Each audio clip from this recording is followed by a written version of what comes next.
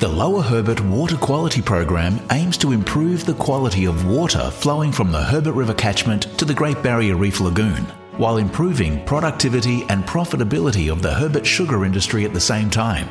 A total of $16.2 million has been allocated to the program under the Reef Trust Partnership, a partnership between the Australian Government and the Great Barrier Reef Foundation.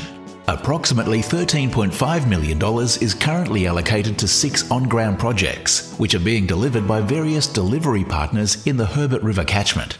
In this Meet the Growers podcast series, you'll hear from growers in the Herbert region, their involvement in the Lower Herbert Water Quality Program, and how they manage practice changes on their farm for a more sustainable and profitable future.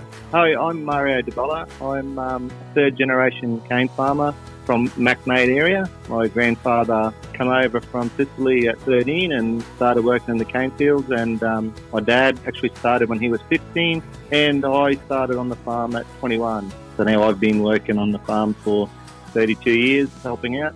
Mario, what's the most rewarding thing of being a cane grower and also being in the industry? I think it's a thing of achievement, a great achievement, working ground, planting cane and seeing it grow and fertilise and look after it. I love tractors, I love farming, and yeah. What are the challenges you have faced or are currently facing in farming? The biggest one has to be the weather, obviously. The weather the last few years, it's either too dry or too wet. Can't get the crop off. So that is a big challenge for us at the moment.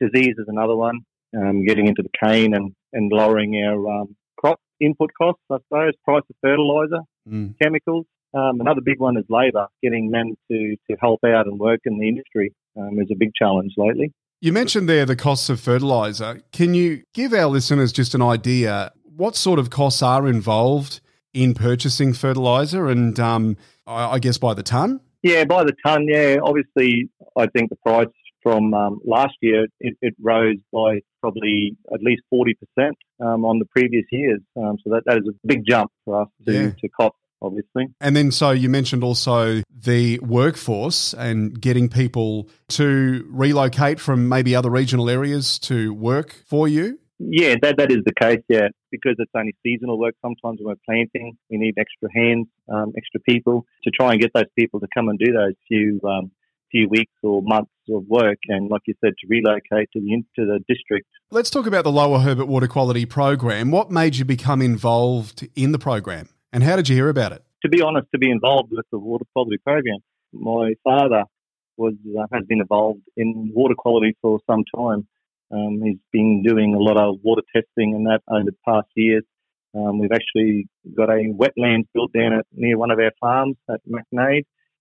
We've also got retention ponds, and we've got a lot of trees planted along the creek banks and that. Now, you were involved in the Major Grants project with Cane Growers Herbert River. Can you tell us what equipment you were able to obtain from that? They helped me purchase a variable rate fertiliser application for my fertiliser box to improve how much fertiliser I'm actually applying, just so I can keep a better eye on it with variable rate, so I'm not wasting it and putting the amount needed, the exact amount needed. What would, in your opinion, be the most beneficial next investment for our region if other funding, like the Major Grants project, was available to our region? Maybe the N&P budget side of things.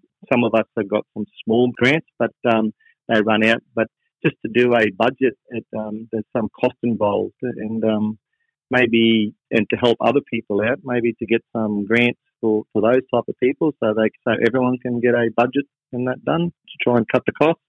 Also, with reef credits and carbon credits, maybe if we could get a grant to someone to look into us or to apply for us to get some credits for our green renewable biomass from our crop, would be a great way to get started. What advice would you have to other growers in the industry? Just get involved. Get involved with all the organisations. There's a lot of people out there with a lot of information that can help you and advise you on what your farming needs and practices. Would you say that the process for you has been a lot easier? Oh, definitely, yeah. So it's made it a lot easier, with all the help that's out there.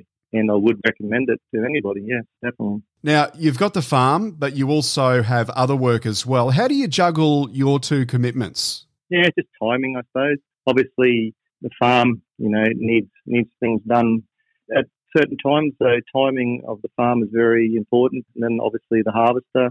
I don't drive the harvester anymore. I have someone driving it for me, so it makes it a bit easier. Yeah, it's doable. Listen to more podcasts like this one at herbertrivercanegrowers.com.au and learn about other topics of interest to Herbert growers.